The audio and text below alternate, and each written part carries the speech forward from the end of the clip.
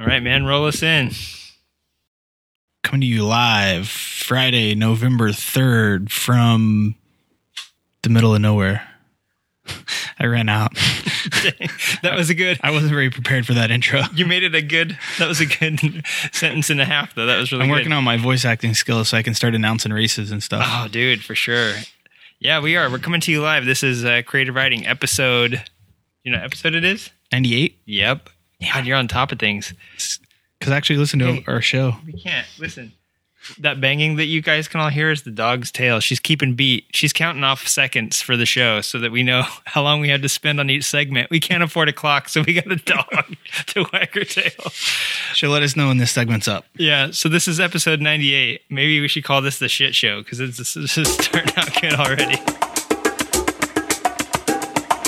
Welcome to the Creative Writing Motorcycle Podcast, your source for motorcycles, mayhem, and misinformation.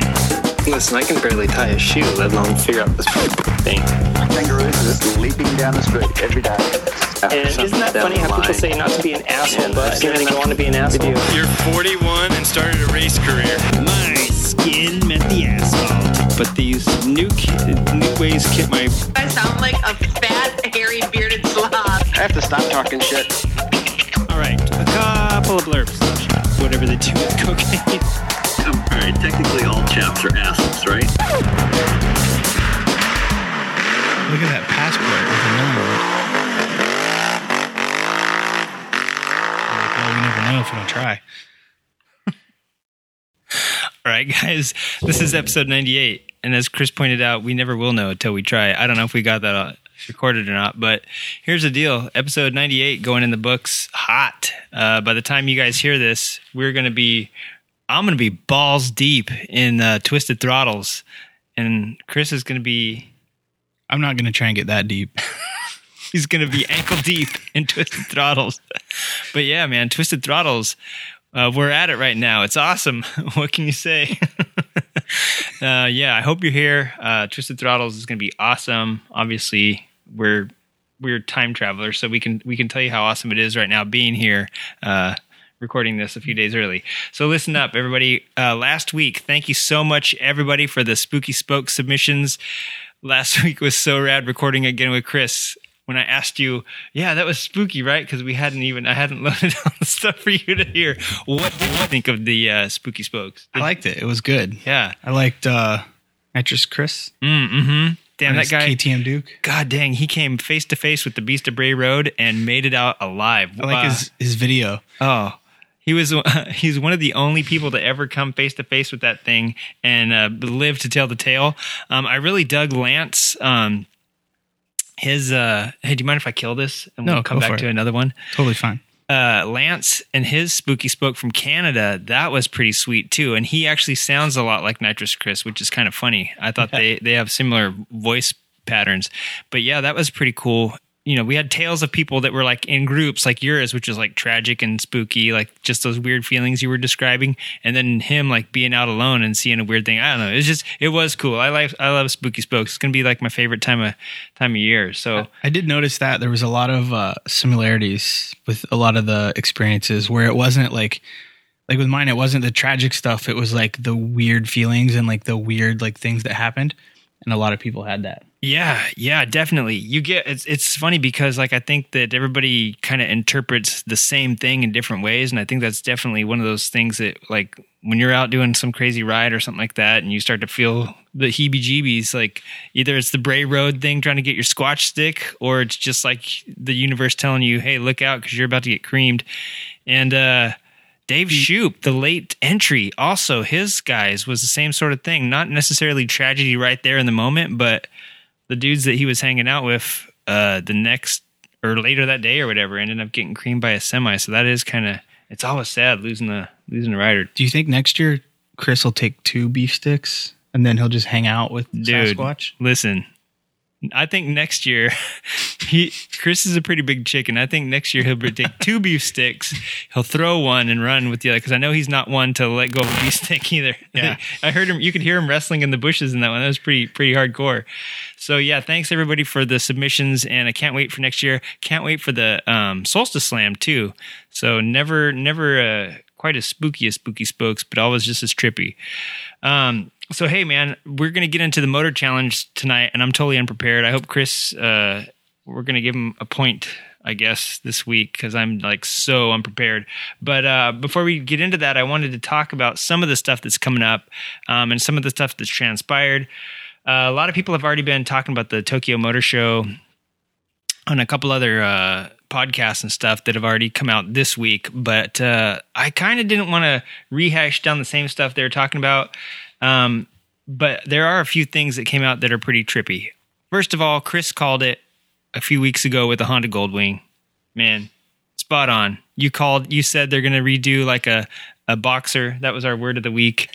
Yeah. And sound like though something that did take me by surprise. They're doing 2 transmission options. Yeah, the DCT and a 6-speed manual. And I think the DCT was 7 speeds, yeah. And I think you called the front end too. I said, you're like, you said, I don't think they'll do Earls. I don't think they'll do hub center steering. I think they'll do this dual telelever.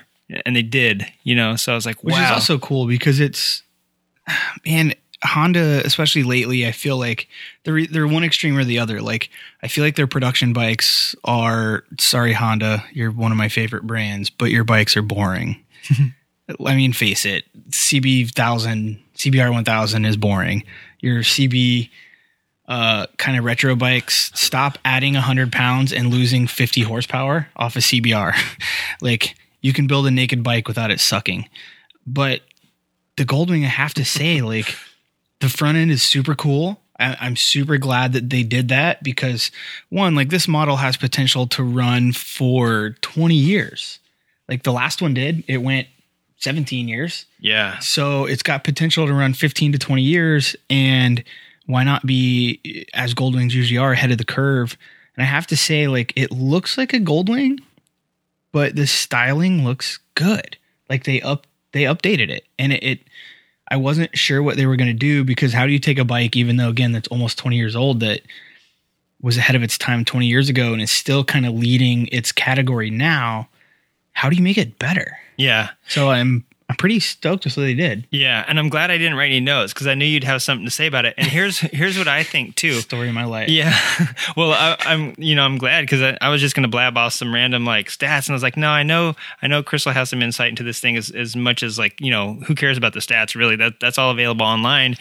And one of the things I noticed between the now Honda Goldwing, which really is, yeah, like you said, with the revamped styling and this new front end, nobody has complained about BMW front ends that have been using this since like 2011 or 2009. Like they've been running almost 10 years on theirs, and all they get is praise for how much control and there's like no real deflection in the steering and all this crazy stuff. I think maintenance too. You pull a shock out. I mean, it's cheaper and easier to maintain. It's more like your suspension component. The shock is more protected.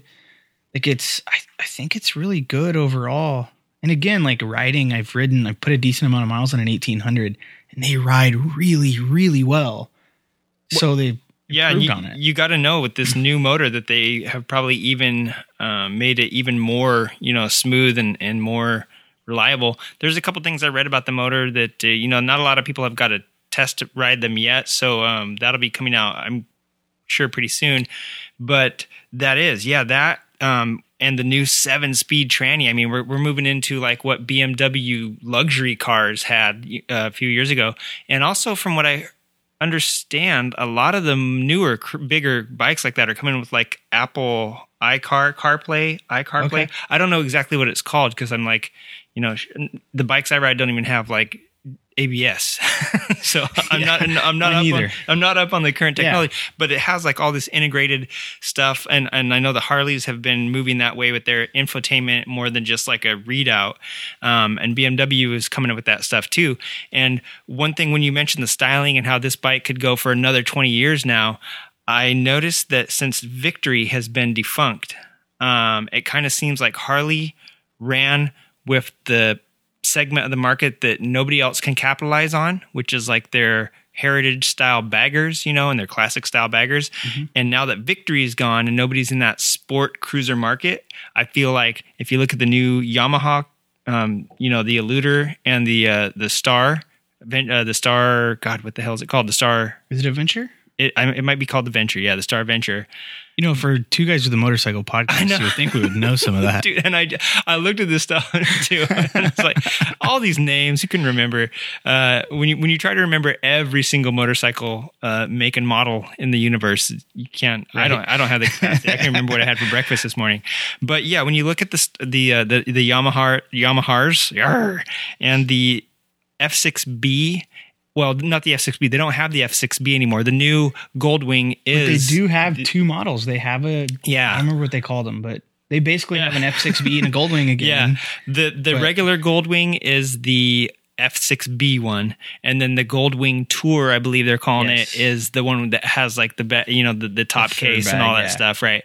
And so and if you look at the styling, it's a little more sporty, and it reminds me of the BMW K1600B and the K1600 GTs, which reminds me of the Yamahas. And except for Kawasaki with their big old Vaqueros, those still kind of have like a traditional round kind of organic look like the Harleys do. But even some of the Harleys are kind of getting more sporty. And it's like without Victory now with their like cutting edge, like angular lines, that's who's...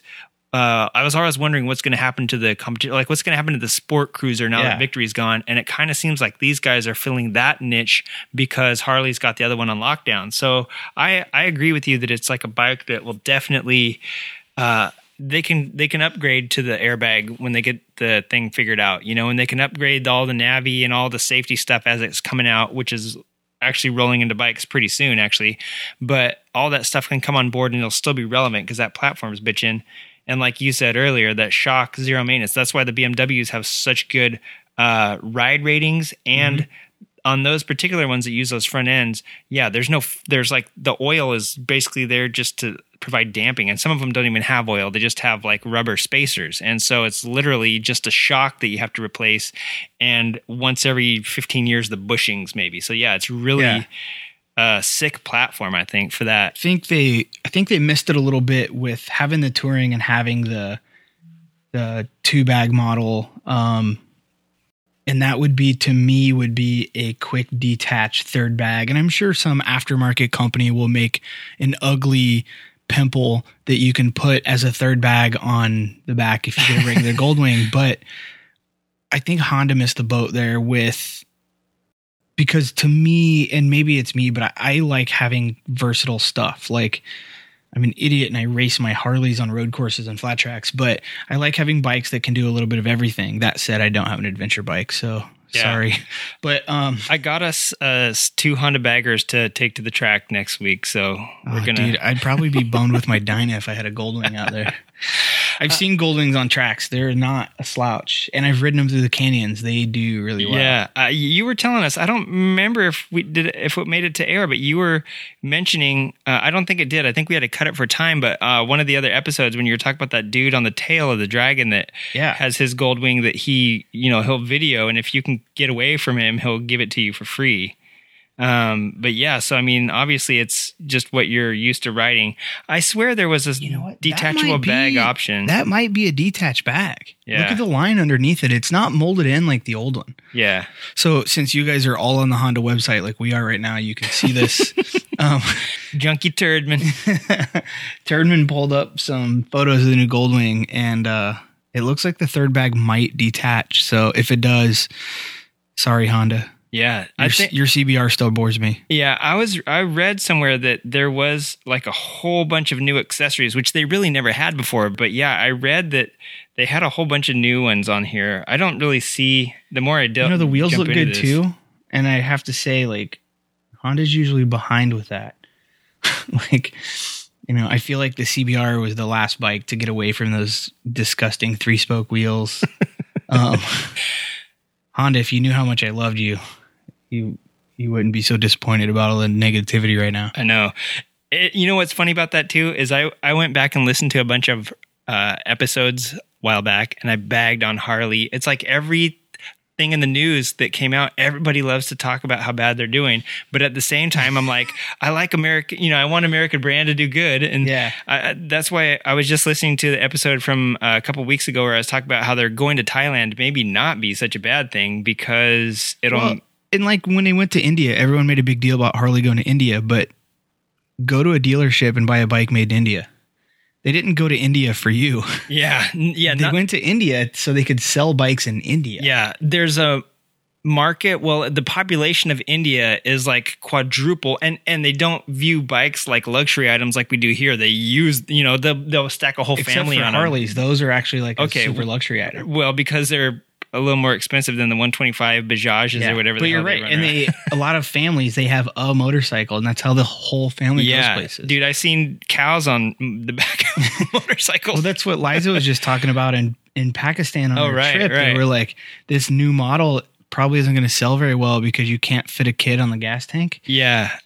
They think of shit like that, dude. It's rad. And it's even funny looking in, Harley part catalogs and seeing a sari guard, and you're like, what the hell is this? And you look it up, and a sari is the long scarf that women ride. So that's mandatory. Otherwise you're getting decapitated if that thing gets caught up in the belt, or in the chain. So I'm not going to lie though. I've ridden on a gas tank when I was a little kid. Hey, dude, we all did when we were little kids. No helmet? No, I always grew up. My dad always made me wear a helmet. Oh, man. He always wore a helmet too. He was a racer. He was never like a Harley guy. Like in Indiana, you still don't have to wear a helmet. Like my mom and her husband don't wear helmets, and my dad's just always been a helmet guy. And I went to Sturgis when I first moved to California, and I rode with my mom and her husband, and I took my helmet off. And then the next stop, I was like, "Give me my helmet back." Yeah. I don't care how cool you think it is. I don't think it's cool, and it doesn't feel good. And I want my helmet. Yeah, to be honest, man, even like riding down the street, like that's when stupid shit happens. Like that's when like you hit a freaking wet, oily spot on the road and like have your cruiser fall on your neck or something. To end the Goldwing segment, someone at Honda hit us up so we can go ride some. Yeah. And pay us a month and we'll go to Portland, Maine and back. Yeah. Listen, for reals. I haven't even talked to Chris about this episode, what transpired this week, and he's already mentioning it. So the Tokyo Motor Show, it concludes on November 5th, and so I'm not sure if we might see another bike come out of this or any more announcements. Do they wait till the end to release, or? You know what? I'm pretty sure that they've done all of their goods here in the beginning. Because actually, Honda announced the 24th, which is a little bit before the show started. And so I think it started the 25th or 26th. So they kind of, jumped the gun. Harley, of course, always announces at their dealer shows. And most of the other guys, EICMA is coming up pretty soon, which we're going to get into in a minute. But so this is kind of the Tokyo Motor Show. It's funny because Honda is one of the premier companies that helps make Japan what it is. And when you think of the Japanese auto industry and motorcycle industry, you think of Honda.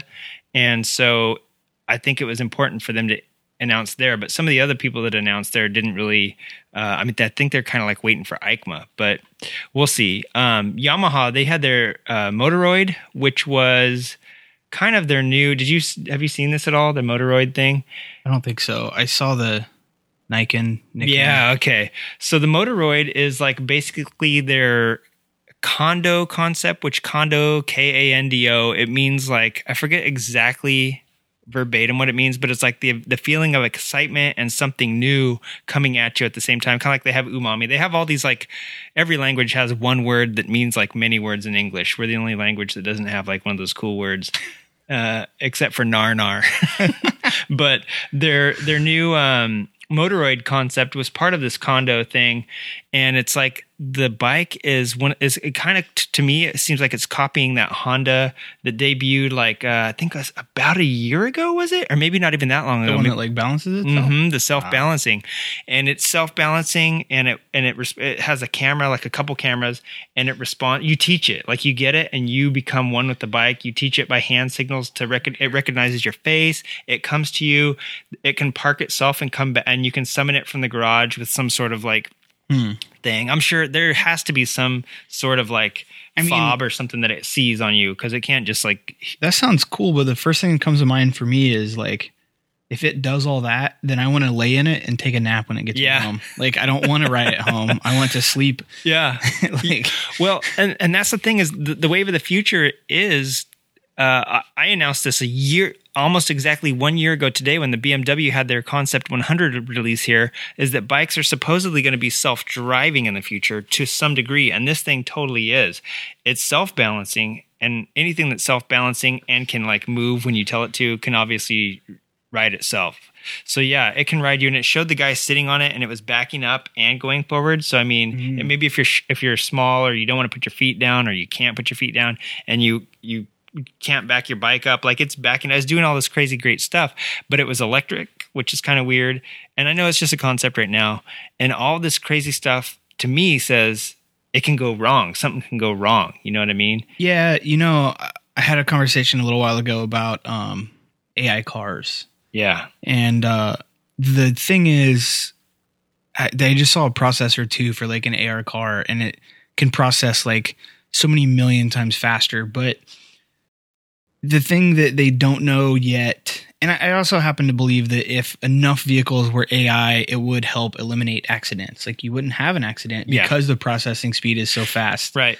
But so on one hand, it's like super cool to see this technology, but where one of the places they're held up right now is like, if the car was in a situation with you in it on whether it hits a semi or hits another car with a family in it, like the car cannot make that decision on who lives and who dies. Yeah, that's one of the biggest things they're working on in AI right now. It can make that decision, but then someone can be sued because it's not an accident. Like it had to be pre-programmed in, like in that situation.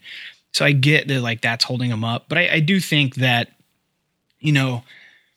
with AI and with satellites and with like, if there's 100 AI cars on a road with 200 regular cars, wouldn't they know what other cars are AI, what cars are not, and kind of give themselves room and kind of like know what's going on? You would think like the processing speed is so much quicker than what we can do. So I feel like it's definitely happening. Like it's really not a joke. Like why can't I get dressed in the morning, go out to my AI car, like lay down in this thing that's like 2 feet tall, cruise to work, like half asleep, right, or whatever, and get to work and like park it on a shelf and let it charge and go back home. Like it's definitely like happening. Like it's going to change. And I think it's cool that they are spending some time and effort on bikes that balance or bikes that do whatever. Like, yeah, and again, you have to think globally, like in a place like Japan, little cars are really big. So motorcycles save space. Yeah. And in Japan, this sort of stuff has actually been going on since like the 90s to some degree. Like, do the Roombas and stuff that we have here are like old 80s toys that my friend from Japan in 1990 had all these gadgets that he brought from Japan that I was like, holy shit. It was like looking into the future. And that was like stuff they already had then.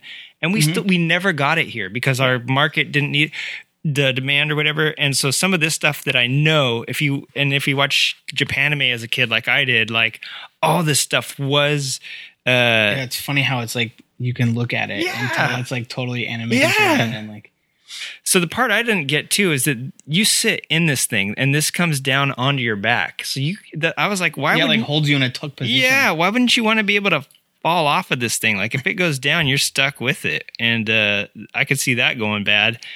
But it's also got haptic inputs, which is a haptic is either like, it's a sensory thing basically. So like when your phone vibrates in your pocket and you got a text, or like the little things on the cars now, like if the mirror lights up, anything that's a sensory input that's not like, hey, you're blah, blah, like a verbal thing to you is like a haptic. So it's got all these little haptic things all over the bike so you feel what's going on. And if you go back way to episode 4 of our show, I started. Deleted that one yet? No, I deleted the first 3 because people were complaining.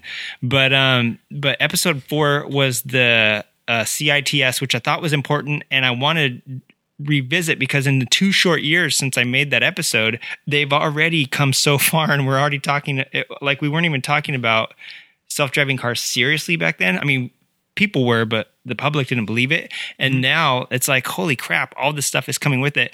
And I talked a little bit about haptic devices then and V2V communication. And what you were saying about cars knowing what car, definitely they will. Cars cars are already talking to each other, and they're putting infrastructure so they can talk to infrastructure. And in the show notes for that episode, I actually have a video that Toyota made. Now, CITS is like the common thing. It's Cooperative Intelligent Transportation Systems, and all over Europe they already use them. But Toyota had Toyota Intelligent Transportation System, and I was cracking up because it just says tits across the top of their like corporate video. I was like, oh, those guys! Like something was lost in translation. Yeah, super lost in translation there. But it shows you perfectly how there can be a building in the way and a car's coming, and you don't see it, but the cars know each other's there, so it won't let you. So yeah, this stuff's coming on board, and all this stuff that's coming out in Tokyo this year, that's kind of like, this stuff is still way off, but it shows you that they have it right now, and they're doing it. The same thing with the Motobot. I just listened to the Two Enthusiasts podcast, and when Yamaha's Motobot came out, I want to say it was like 2 years ago as well. Do you remember that being news at all? They developed a robot. If it didn't play an instrument like Honda, no one cared. Yeah, no. They basically had this little robot that was going to ride a motorcycle, and the little video said, "I want to beat you, Valentino Rossi." Yeah, I do remember that. Yeah, because that was like the only thing. It was like, okay, well, apparently they have done it, and there's version 2 now, and so the motorcycle's a normal gasoline with non-AI motorcycle. I suppose so. The little robot is purely driving it. Yeah, That's kind of neat also. Yeah. Because what might be cool about something like that, going back to like the self-driving cars, like not everyone's going to be able to go buy a new car. Yeah. So maybe I can keep my truck and buy a robot to drive me to work. Robot butler from I don't want to let my robot drive my Plymouth, but no, because that's all the fun in driving. Well, dude, why don't they just make Asimo right now? Asimo can do all sorts of stuff. You could just have him drive your car to work. He's a little short. He might need like phone books, and they don't make phone books anymore. So there you go. If you can't use him, can't use that technology.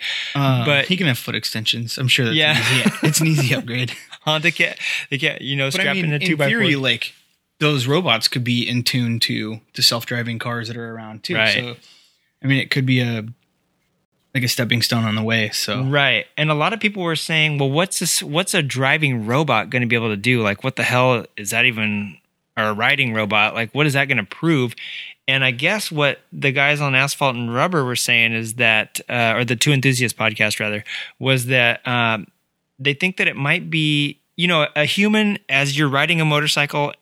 It's like bowling. If you could throw the ball like a computer every single time, you'd bowl a 300 every single time you bowled. But since you're a human, you can't 100% of the time, whether it's due to like muscle fatigue or the lane waxiness change and your brain doesn't compensate for it. But a computer can do the same thing over and over and over and over and take input from the bike. And they were saying that if a computer can learn what things is making the bike handle in a specific way, and then as the tire wear goes on or as the gas starts to run out and the weight shifts, the computer can compensate for that. They can come back and tell people how to change their riding style. And it's like, what's so crazy about like Formula One develop and before I got off topic there, and use those inputs to help make better motorcycles, faster motorcycles, and fine tune the stuff where like a human, you could get me and you ride the same bike and we give totally different inputs. And I think you see that in racing where one bike is set up.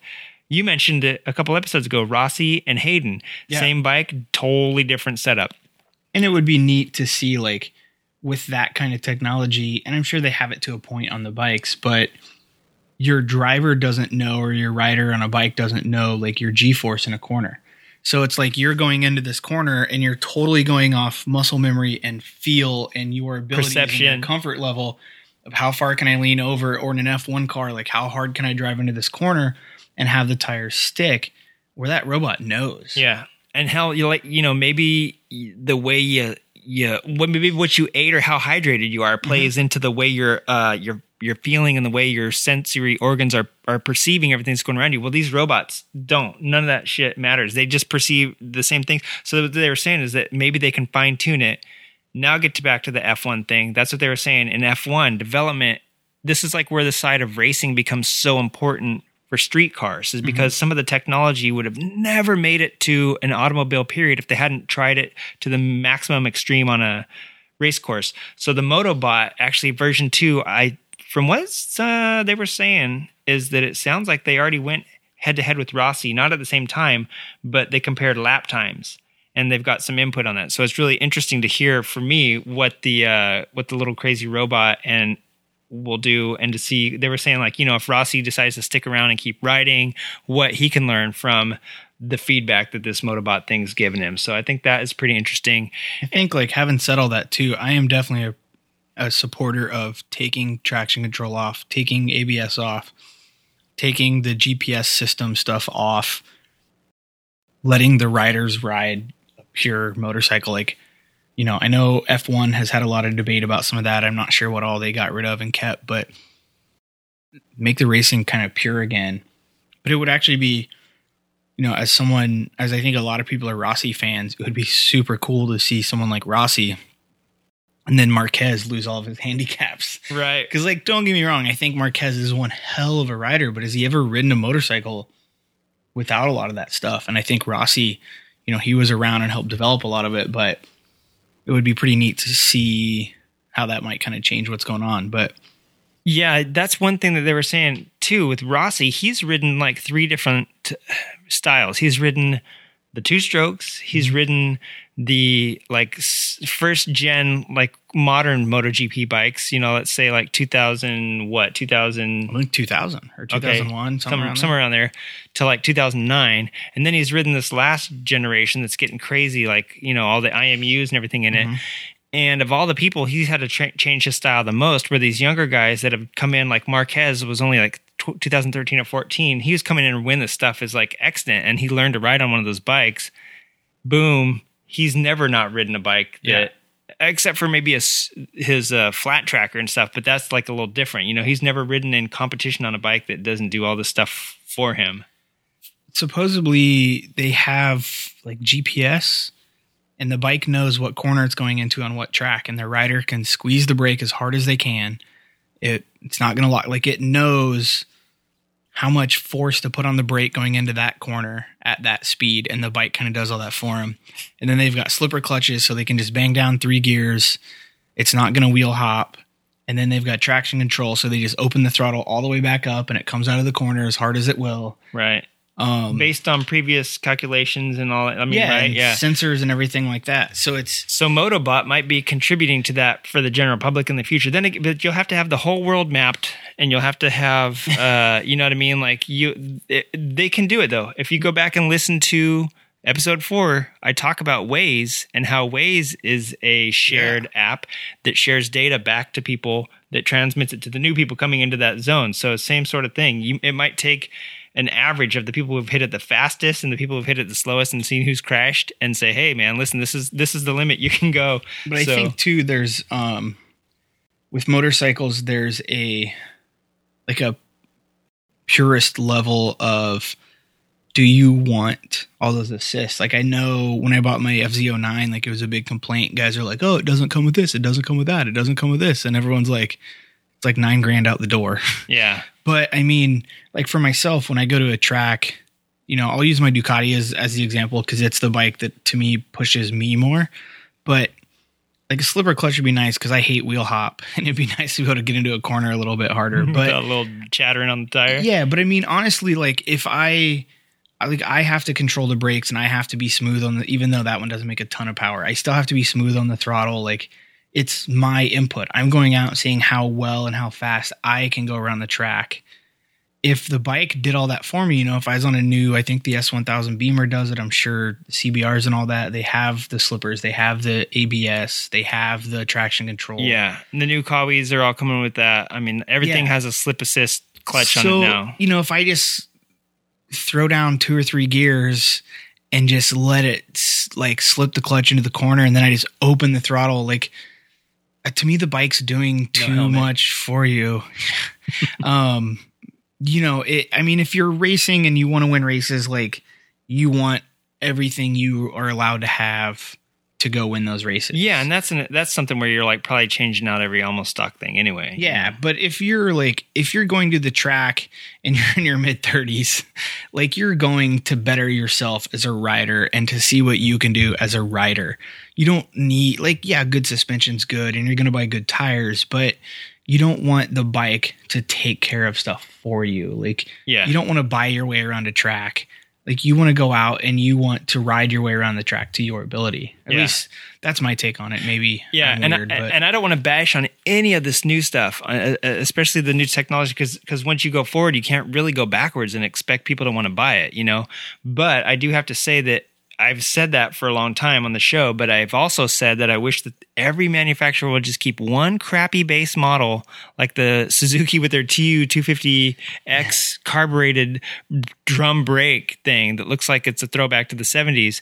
And it looks like just like my SR250 almost, but it's a Suzuki. I want that TW Yamaha. Yeah, The fat that too. wheel That 250. too. Because I think that's carbureted too. Probably is. Even if it's fuel injected, I don't think it has ABS.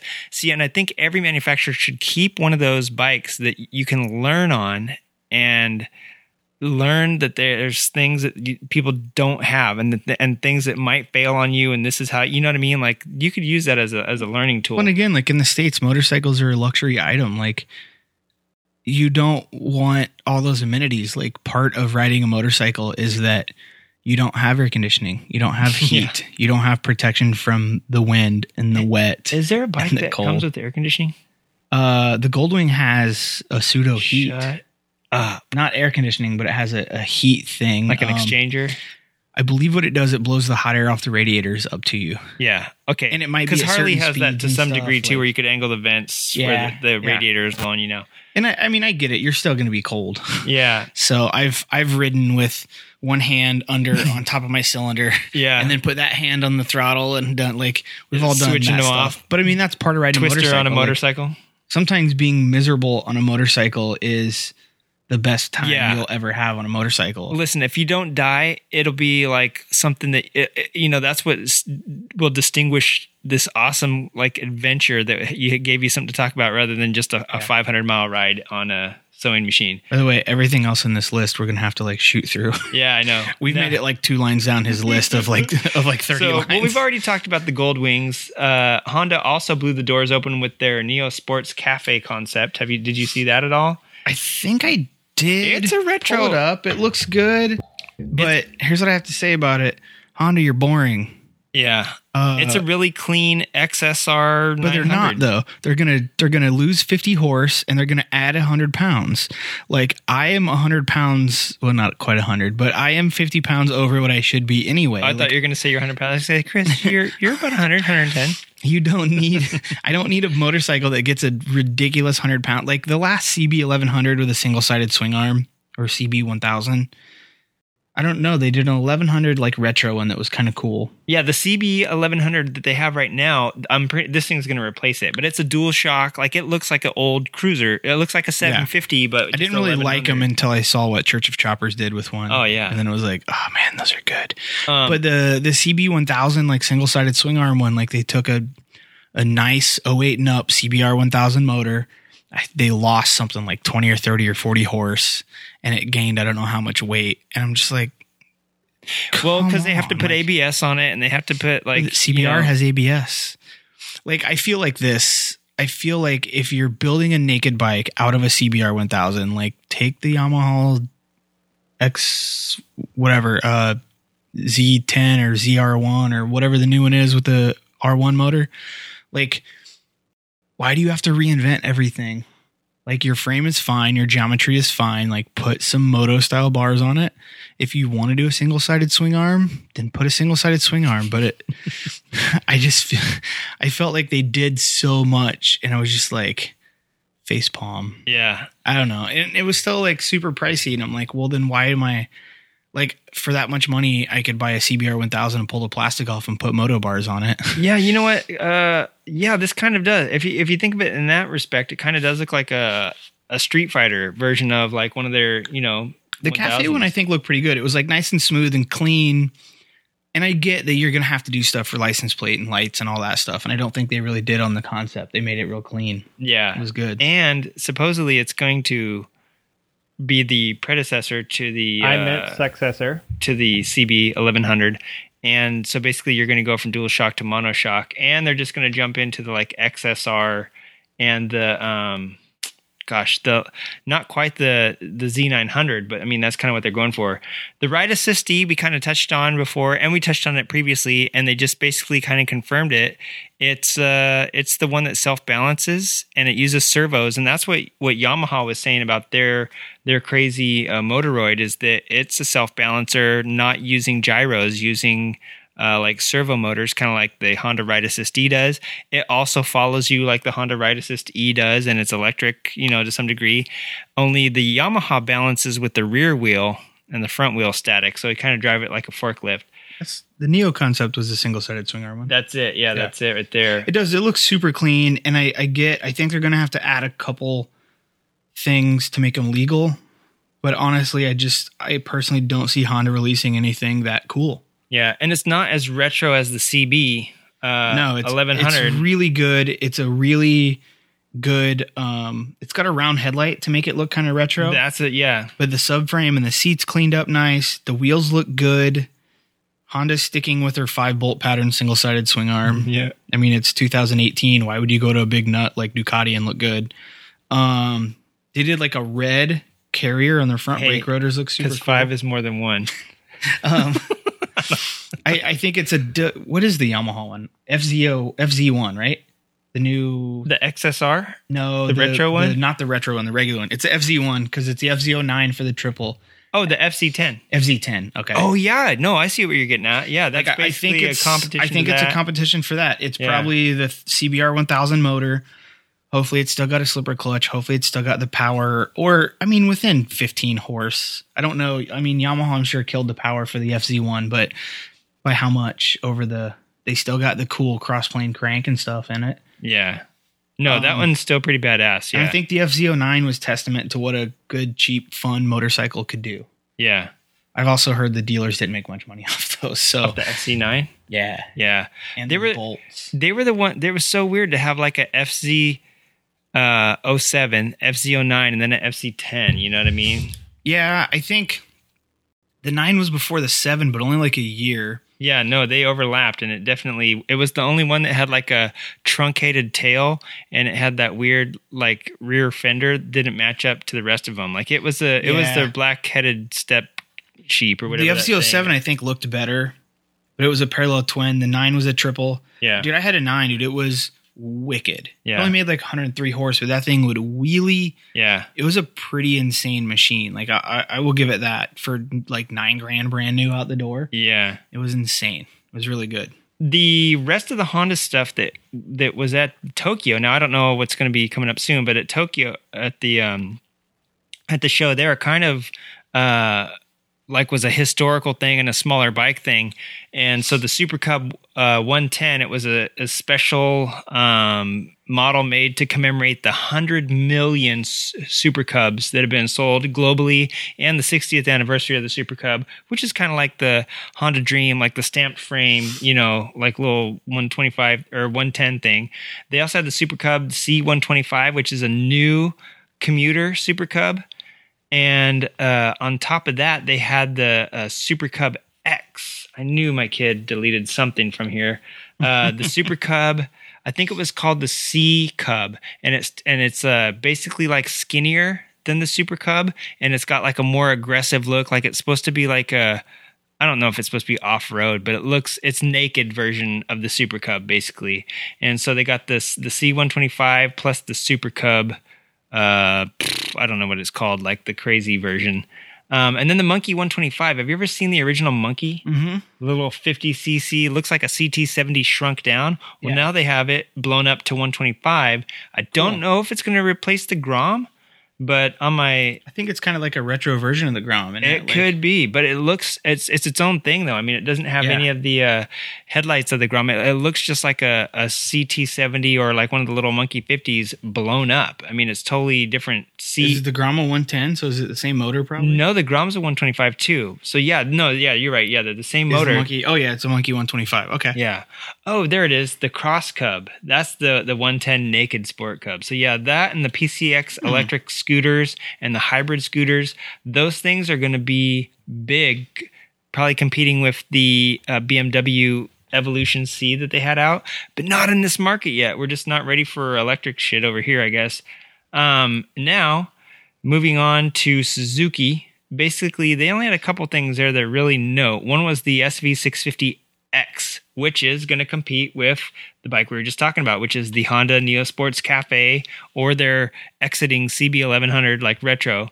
It also kind of looks just like the XSR, the BMW R9Ts, the Z900 RS. I have basically just every so it's retro. basically a retro SV650. Dude, it's just an SV650 with a hipster like padded seat on it. Did they And- update the motor at all? I mean, No. don't get me wrong. I think the SV650 it's a cult bike for a reason. Like, it's a super cool bike. It sounds awesome. They were super affordable, but And they still are one of the best track bikes, right? I mean, oh yeah, I mean, people love them. You know, they're a nice little throaty twin, but they're a little 650. Won't get you in trouble. and they're cool. I mean, they're a V-twin. I mean, they're a twin, so I mean, Yeah. they got that cool sound. It's just an old. I think it's kind of, maybe it's probably fuel injected now, but it's just an old motor. You know, maybe they put better suspension on it, but that's cool to see. The XRS 750. Is that the Yamaha? Yeah. Those are XRS. Oh, they have the XSR Seven? 900s, but the 750 just dropped. They just announced that they're going to have a 752. Is it a 750 or 700? Because it would be the same motor as the It's a 700. you're right. FZ7, right? Yeah, you're right. 700. So there's they put like a bikini fairing on the SV. They put a little hipster seat, and That's it kind of just looks like they tried to. I'm sorry, Suzuki. That's gross. Yeah, they're trying to jump on this craze with bold new graphics, kind of, which is what Suzuki always does. If there's one thing about Suzuki, it's bold new graphics or smaller new graphics, which brings us to the next bike, which is the. They just didn't fully commit. No, they took a Like that Cowie. Didn't Cowie doing a new retro? yeah the RS 900 Fully looks committed. sweet. It looks very good, Cowie. Congratulations. Yeah. But Suzuki, come on. Yeah. So the GSXR 125 ABS version, which everything outside of the United States that's 125 or older has to have ABS now, so they didn't really need to tack ABS on there.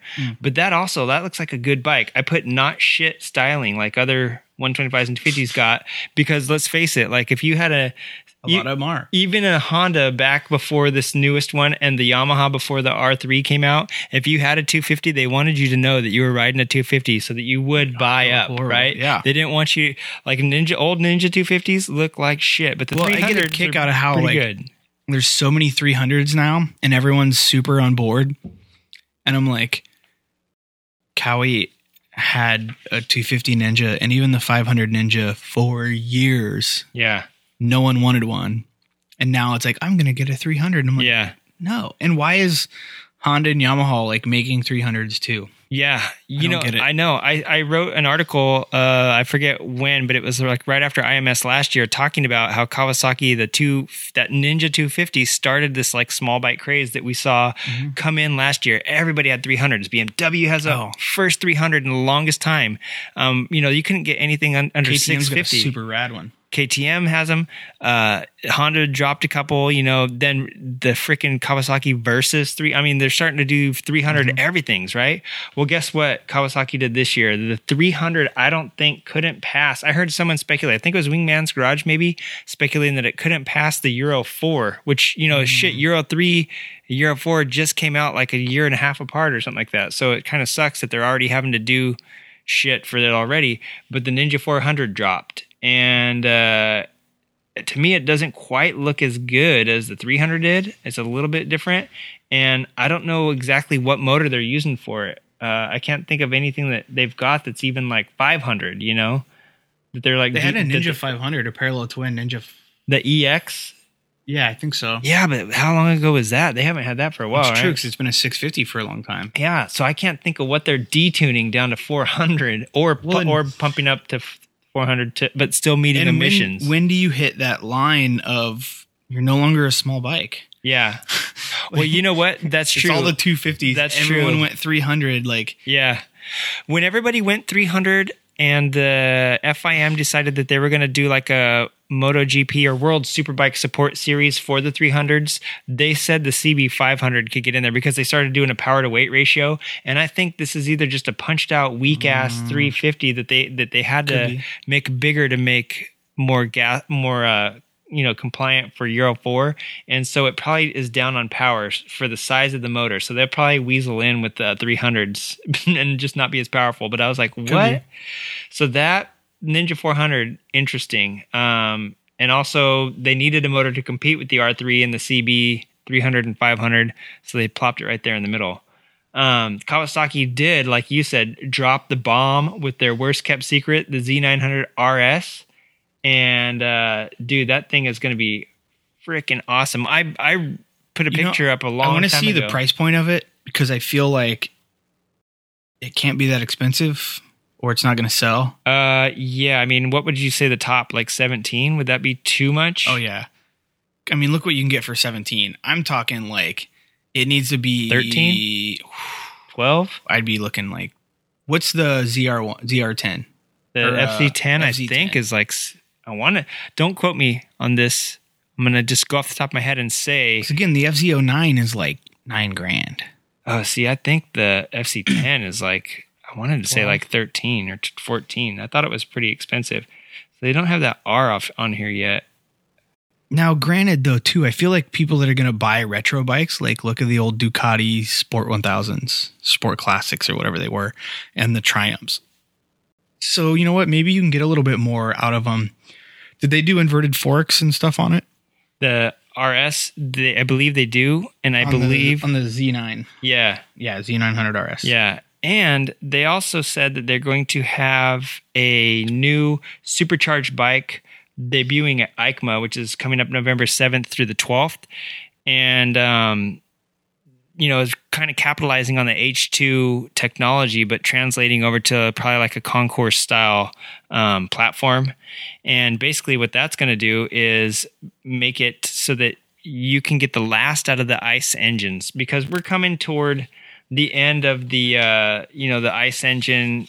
Everybody, a lot of people were talking about how all these countries are going to, ban gasoline engines by like 2030, 2040. That's actually coming up here pretty dang quick.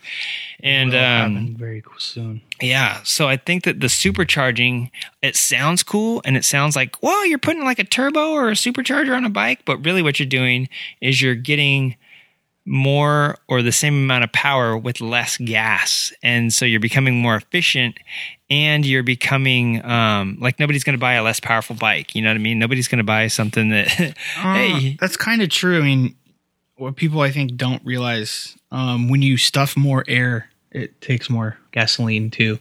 Even if it's a smaller cylinder, like you can take a 500 and then you can supercharge it and you're going to get the gas mileage of 1,000. Yeah. Right. But kind of like I feel too like we're in an era right now that's kind of limbo. Like if you look at the auto industry, like look at the horsepower we're getting out of cars recently. Like bone stock V6 Mustangs making 300 horse. Like, yeah. Oh god. And the V8s were making like 162 back in the day. Like, know, and that was like crazy. But yeah, now you're getting out of a 6, like the same like displacement, making double, triple the horsepower. I think with bikes, like to me, that's kind of why you're going to tack a supercharger on it. Like, because I think the H2R is a 900 with a supercharger. It's a 998 or something like that. So, I mean, that thing's just trying to get, what are those things, 200 horse almost? Yeah, no, they're 200. They've gone 300 kilometers per hour. They're incredible. And they are, one of the things that's like, you don't really, it sounds like you're talking about a 1400 cc bike, the power it makes and the speeds that it reaches. But in actuality, what it is that you're just like ramming more gas and fuel into a smaller engine. And when you ride it sensibly, you're getting better gas mileage is what I presume. I mean, that's why the Honda Previa had or the Toyota Previa had a supercharger, right? Because that thing didn't pop wheelies, but it supposedly got better, So the Z900, to give everyone listening, like they did a cool retro paint job. The main one's orange. I've seen a green one. It's got inverted forks, an inline 4-cylinder with some little fins on it and some cool little stuff to look retro. So I don't know what the motor's out of. It's not the ZX9 or the... They did come out that Z900 this year. Okay. So... Well, I'm sorry, 2017. Okay, So I'm assuming they've it got was a that. 900. It's not like straight out of the ZX10 or whatever, No. or the ZX9. I think they dropped. Didn't they have the ZX9 for? Yeah, they. Yeah, they have the ZX10, the ZX6, the ZX10, and the ZX14, and they did have a ZX9 for quite a while. That was more like CBR 900 era. Yeah.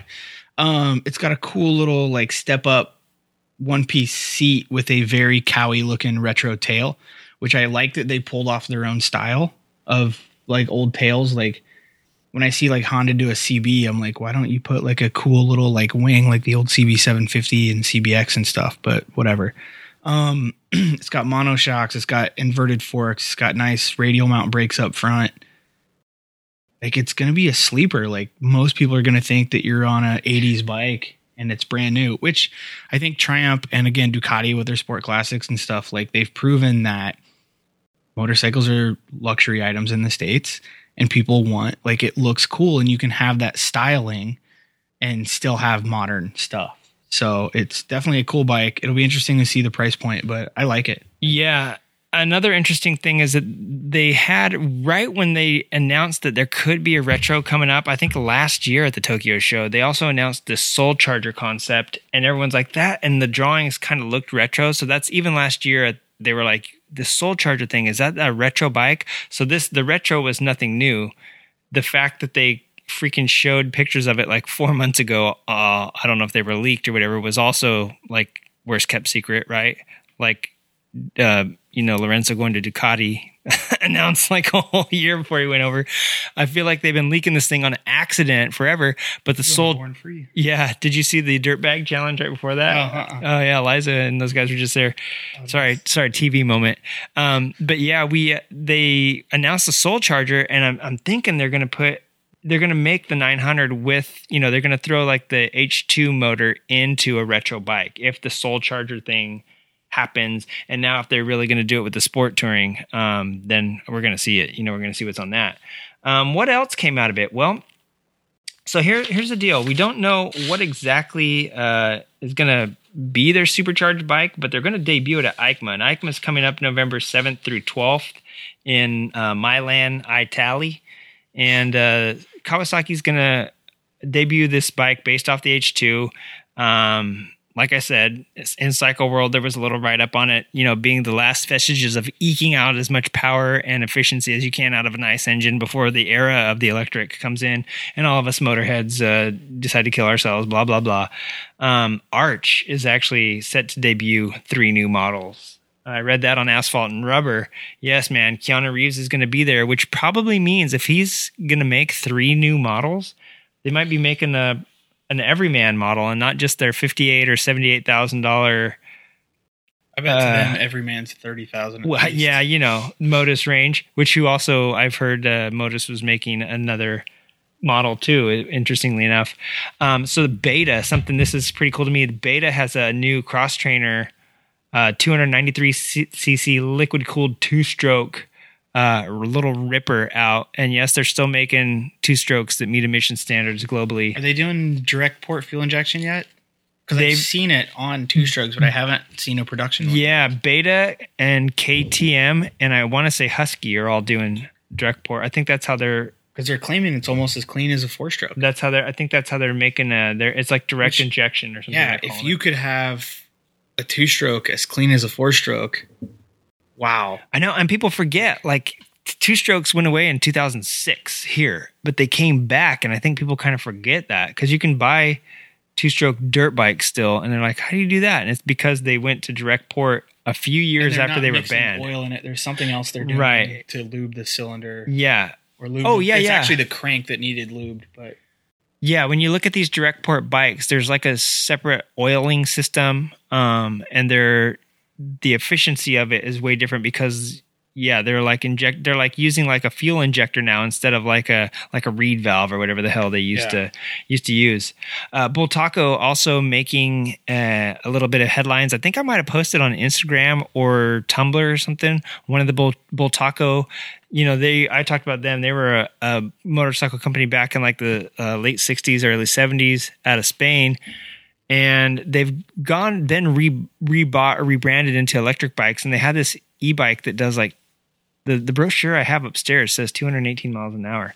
However, if you're a street legal electric bicycle, you're limited by law in most countries to just under 30 miles an hour. It's 45 kilometers. So 30, it's like 27 point something. I just put 28 miles an hour.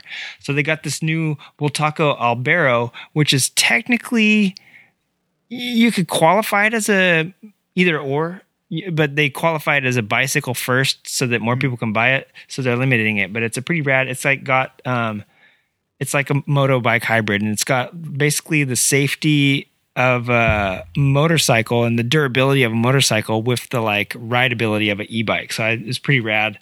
They're going to be there. On a side note, Yamaha had a bunch of e-bikes too. So I don't know if e-bicycles are going to be like the next stepping stone into motorcycling. The Yamaha Niken, you mentioned that earlier, and I think we mentioned it. Big news at the Tokyo Motorcycle Show, but also at EICMA, they're going to have it. Ridiculous 3-wheel leaning crazy thing that they debuted. I just don't get it. Like, it used traditional telescoping forks that had 2 on each side. Yeah, dude. It's like a quadruple fork. Like, it looks like it's going to cost $30,000. Yeah. And I get, who was it? It looks better than a Piaggio, but it doesn't. But the thing is with a Piaggio, like, it's a scooter.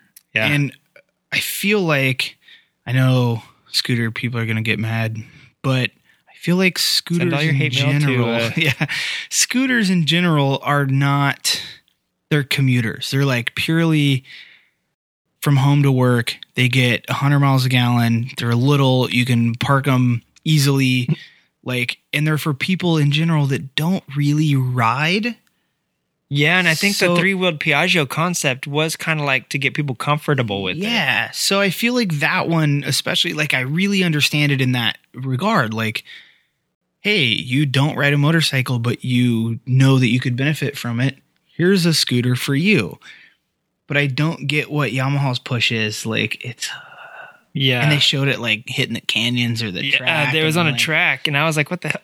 What the hell? I read somewhere that they were like, yeah, this is going to allow people to push new boundaries of like, because obviously you're going to have more traction and all this stuff. And I read something, and I don't know if you would. I don't know if you would either. I scanned it, and I misread the word insurance, blah, blah, blah. And I was like, oh, yeah, that makes sense. Like, insurance companies are probably going to give you not as hard of a time. And then I reread it, and it didn't say that. I was like, why did my mind see that? But it was such an interesting concept to me. Like, you know what? You probably could, like, take that thing around and, like, not get hassled by insurance because it's technically safer or something like that. But I don't think riding a 3-wheeler around and pushing the boundaries on it is going to translate over to like what you can do on 2 wheels or make it any more safer to go do it on this 3-wheeled thing than a 2-wheeled thing. I don't feel like they did it to prove they could do it because, again, I don't think they did it because tracks are selling hot either, Like, well, I don't know why they did it. It's narrow. It's not like the Can-Am Spyder tracks. Oh, no. You could still split lanes on that thing. But why? Yeah, I don't know. I just feel like I get, especially the Japanese do this a lot. Like, they built like Honda with their self-balancing bike. Like, they built that in part to prove to everyone they could build that. Mm-hmm. Like, this thing's already been done, and it's been a production thing that people could buy. Yeah. And Honda's like into robotics, and there's other concepts probably going into play there. A 3-wheeled thing that relies mostly on mechanical stuff and not like any crazy new technology. I just don't get it. And it looks funny, and somebody's seen it on a website already. So I was like, what the fuck? I saw the video and stuff. Like, they did a cool little video release. So, yeah, I know. It's a real thing. It's not like some mock-up. It's really been hucked out there around some corners. So maybe we need to ride it. Yamaha. I'll be hitting up Yamaha corporate, and can you guys explain to us and then let us try it? We need to be that show that like takes stuff out for the weekend. Hey, we will be that show. I would definitely be that show. Hey, so we're that show that takes stuff out on the weekend. Contact us, and we'll take. We do it all the time. Yeah. So when you send us, you will not be the first. Yeah, and listen, if you're even a listener out there, you got a bike you want us to ride it to its limit, let us know. I'll show you how easy you can crash it. Chris will take it around the track and show you what the top speed is. The Benelli Land Chino, a 500cc twin, 4-valve, 6-speed retro. This thing is pretty rad. It kind of reminds me of an Ascot, but it's like an old Italian Benelli. Benelli still make motorcycles? Dude, you better believe they still make something. They still make scooters, I know. back to my grandpa and people wanting to buy motorcycles. He has 2 Benellis. Oh yeah. I don't remember one, but one is a 1970 650 twin with 33 miles. Oh my God. So get out your checkbook, make it payable to me. Chris's grandpa, we're that show that rides stuff to keep it running, of course, make sure that it still has gas going. Yeah, right. But no, this bike was really cool. I know they still make race bikes, and I know they have some scooters. So I'm, bitchin' shotguns. I haven't seen this. Yeah, I know that's true, huh? I don't know where this 500 twin's coming out of, and if it's going to be available anywhere. But it looked pretty bitchin'. And then Triumph on the. I saw Triumph. They're going to be making some debuts at EICMA. One of them is the new Speedmaster, which is basically a 1200cc Sportster in English trim.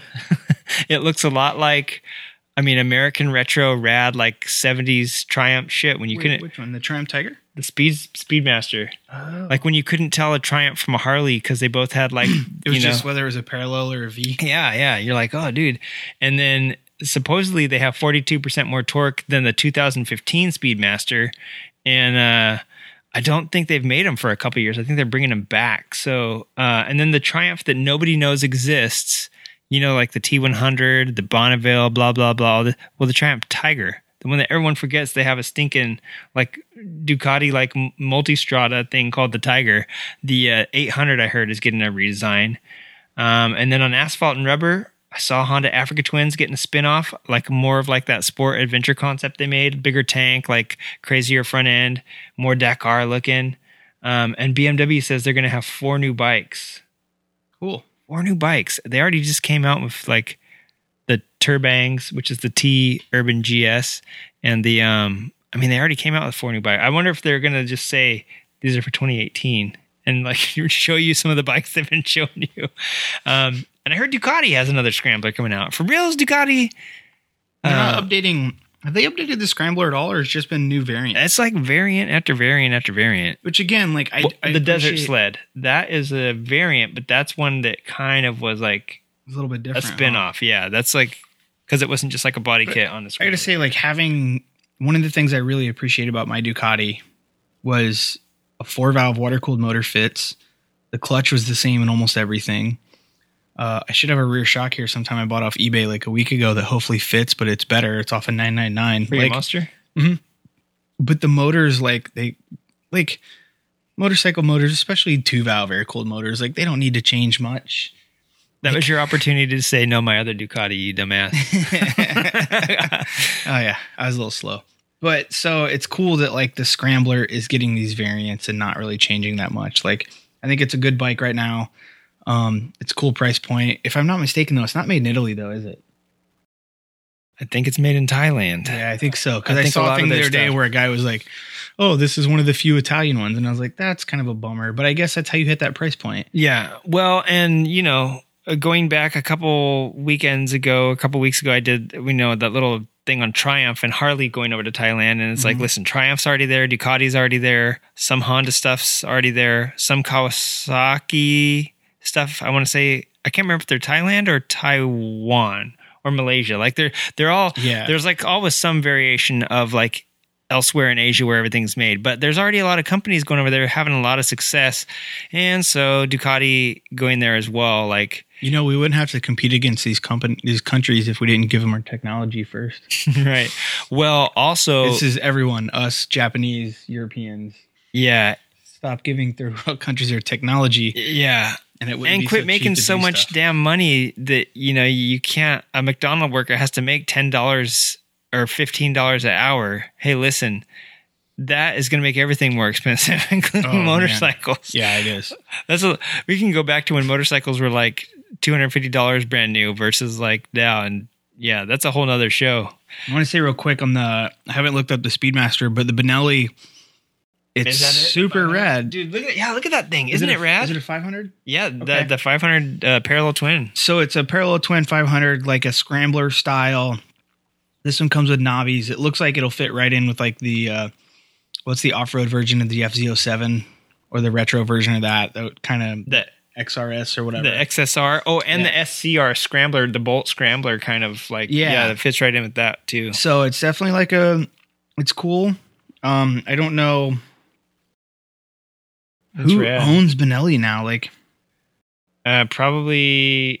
I'm always that guy that Probably goes, how am I Hero. going to get parts for it in 10 years? That's true. Probably So- Hero owns it, or like the guys that own Jawa, that Mahindra company, probably owns it. They own like Jawa and freaking Triumph. BSA. Yeah, Is it a 2018 Speedmaster? Yeah, they're going to be releasing it at Speedmaster. at EICMA. So Are there no images yet? I don't know. I saw pictures. Looks like a 1200 Sportster kind of. Yeah, they're the Speedmaster. I think the one in 15 was this too. It's a parallel twin, but I think it's bigger than like the Bonneville motors. Like Yeah, 13 or 1400, something like that. They're more cruiser-ish. You sit inside of them more. Well, one was the the Speedmaster, and then they had a variant that was big, and it was not the Rocket 3 or anything like that. It was They did have a 3-cylinder one though. That was that's the huge. Rocket. That's the Rocket 3. It's Okay. like 6 or 14 or 1600 cc or something like that. But the other Speedmaster, yeah, I think they had two versions, because I think they had the Speedmaster and then the Speedmaster American or Californian or something Could've been crazy, something something like like that, that. Okay. Oh my god, that guy's farting in that guy's face. Oh. We're watching more Born Free on TV. Sorry, Yeah. fellas. This is an old Born Free when I remember when all the bikes were in that area. Yeah. Back when it was... And you could ride your bike in next to it and park. Yeah. Oh, look, that almost looked like me. Yeah, it's funny. And like all the vendors and stuff, it's like half the size that it is now. Yeah. Which is, growing pains, everything was kind of cool back then. I mean, I went last year. No, I didn't go last year. Last year being this year. I went the year before last, 2016. I think I was in Hawaii when it happened this year. But yeah, dude, it seems like it just has gone crazy. Yeah. And like way more like sceney, I guess you could Oh say. yeah, it's definitely Sceney, teeny bikini. yeah. It's definitely the cool place to go, Yeah. even if you don't like motorcycles. Yeah, that's what I was kind of getting at. If you want to show off your tattoos and your short shorts, Dude, it's the place to be. we're going to look at Born Free. awkward silence as we stare at Born Free girls. I was looking at the shirts. Born Free 4, huh? Oh, dude, I bet like Brittany Olsen was here. I bet like Did she come out? Did she used to come one out of for that those stuff? years she did. Yeah, her and her husband like won, I think. And Roland Sands like had his like 2-stroke attack out there. Or the Aramaki one. And one of those old ones. Speed Merchant Brownie's done a few bikes. Dude, For some of last the old year stuff. last year or the year before, whenever I went, I was digging the Speed Merchant stuff there. There was like a land speed bike there. Oh yeah, Chris my Bridgewater. God, dude, that thing is. Yeah. I took all sorts of pics of that thing. I was like up in it, like they were looking at me like, this dude digs bikes, because like everyone's just walking by it, and I was like, holy shit, look at the piping on this. Like I was just like tripping out on like the Cool thing too with a lot of the actual like Speed Merchant bikes, like that's Chris Bridgewater's bike, the land speed bike, but the actual Speed Merchant bikes, almost all of them you can go up, and if you know where the switches and the button are, you can like start it and ride it. I saw it. I wasn't gonna do it there, especially like Well, I mean, he just Brownie's really good about taking like good running bikes and not fucking them up. Yeah. They look cool, but he's like, dude, I want to be able to ride it places. Like that's the whole point of a motorcycle. Yeah. So I know for sure. So we made it through your list. We made it through the list. Shall we delve into? I mean, that's it for motor shows. We're going to see what happens at EICMA. There's 15 minutes left of the show. We got our motors to get through. There's Brittany Olsen right there. Yeah. There's 15 minutes. You think we can get through our motors in that time? Yeah. Depends Maybe. how technical you want to get. Dude, like I said, I read about my motor when it first came out, and I just saw this article that says 2009. So it's been a while since I read about it. I found some like cool info on mine and the whole bike. This is actually the first one I'm not picking that's Japanese, so that's cool. Oh my God. I'm going to let you go first. All right, so my weird motor is also a weird bike. The reason I picked it was I learned some more interesting stuff about it today, but it is definitely a weird configuration. But back to my theme of, I guess, the rotary. Back to my theme of pretty well every bike on my list. Like someone I feel like thought it was really going to work, and a lot of them really did work well. Like hence the CB750 and the VTEC. So this one is It's a 990cc 4-cylinder. It's actually mounted in the frame of the motorcycle longitudinally rather than transversely. Not that that's relevant to the weirdness of the motor, but I think that it does play into the entire bike being well thought out. It's a W4, if I can call it that. And what I'm considering like a W motor is like the Bugatti Veyron or Veyron or whatever. And Volkswagen did some where it was basically the Nardo concept. Yeah, it was basically they offset the cylinders a little bit so they could get them closer. So I knew that about it. And upon some further reading on my reliable source of Wikipedia, it actually, so the motor is mounted longitudinally. And then it says that allows if you mount it transverse, the gyroscopic effect tends to stand the bike up when leaned over and applying throttle, which, by the way, if you're coming out of a corner, you probably want it to stand up, but maybe, I don't know, maybe you want centrifugal force going into do a it. corner, you want it to lay down though, right? Yeah, but if you're off the throttle, Oh yeah. I don't know. I've only ridden a bike with motors for the most part that way, And I always a give it- Goldwing doesn't really count. Yeah, and I always give it throttle going into the corner, so maybe I'm doing it wrong.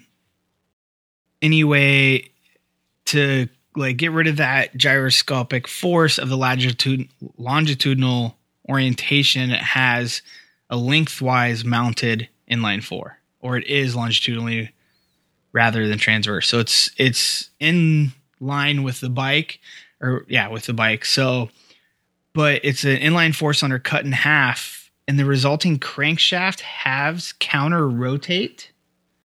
So I'm not real sure how they did this. I thought it was a single crank like the W Volkswagen motors. And yes, sorry to crush you, Bugatti is a Volkswagen. Indeed it is. So I guess it actually has 2 cranks, but it's the Moto Sizz C1. Oh shit. Based out of Portland, Oregon. I was like, what is he getting at here? What is this motor? I fucking forgot. As I read into it more, I really liked it because I found out that it was actually meant to compete in MotoGP, which was super cool. It had so the 2 counter rotating cranks I felt was interesting. Like, to me, that's going to add a lot of weight, but I also get if it makes the bike handle better because they balance each other out. That totally makes sense. 2 of the 4 throttle bodies were controlled mechanically, while the other 2 were controlled by the ECU. It just said it was supposed to help the power curve out. So it helped with smooth power delivery. So I picked it because it was kind of the W shape. So you could do a 4-cylinder, but you could basically shorten it. It was also mounted longitudinally in the frame, which, again, that's the bike, not the motor, but the motor was designed to be mounted that way. So it kind of does play to the weirdness of the motor. Anyway, so what happened, unfortunately, FIM and Dorona reduced the engine capacity of GP bikes to 800 cc's instead of 1,000. So this company out of Portland, Oregon, with this sounds like super uber rich guy supporting it, and I believe his name was actually Sizz. Yeah, Michael Sizz. Yeah, he recently he died of brain cancer. Same thing that like John Britton died of. It was so weird. Man, I wanted to move to Portland and work there. No, yeah, he died recently. But the first thing I found was CZYCZ, and this says his name was CZYSZ. So maybe he just changed it for the bike. Or maybe there's a misspelling somewhere. Wikipedia misspelled it. Wikipedia is perfect. Well, so once we take over Wikipedia, it will be perfect. So because our knowledge is so perfect. It'll be this show. Like, yeah, right. But no, I thought that was like super rad. Like they really integrated some cool stuff with the kind of W format, and then learning later the counter rotating cranks to balance out the entire motorcycle.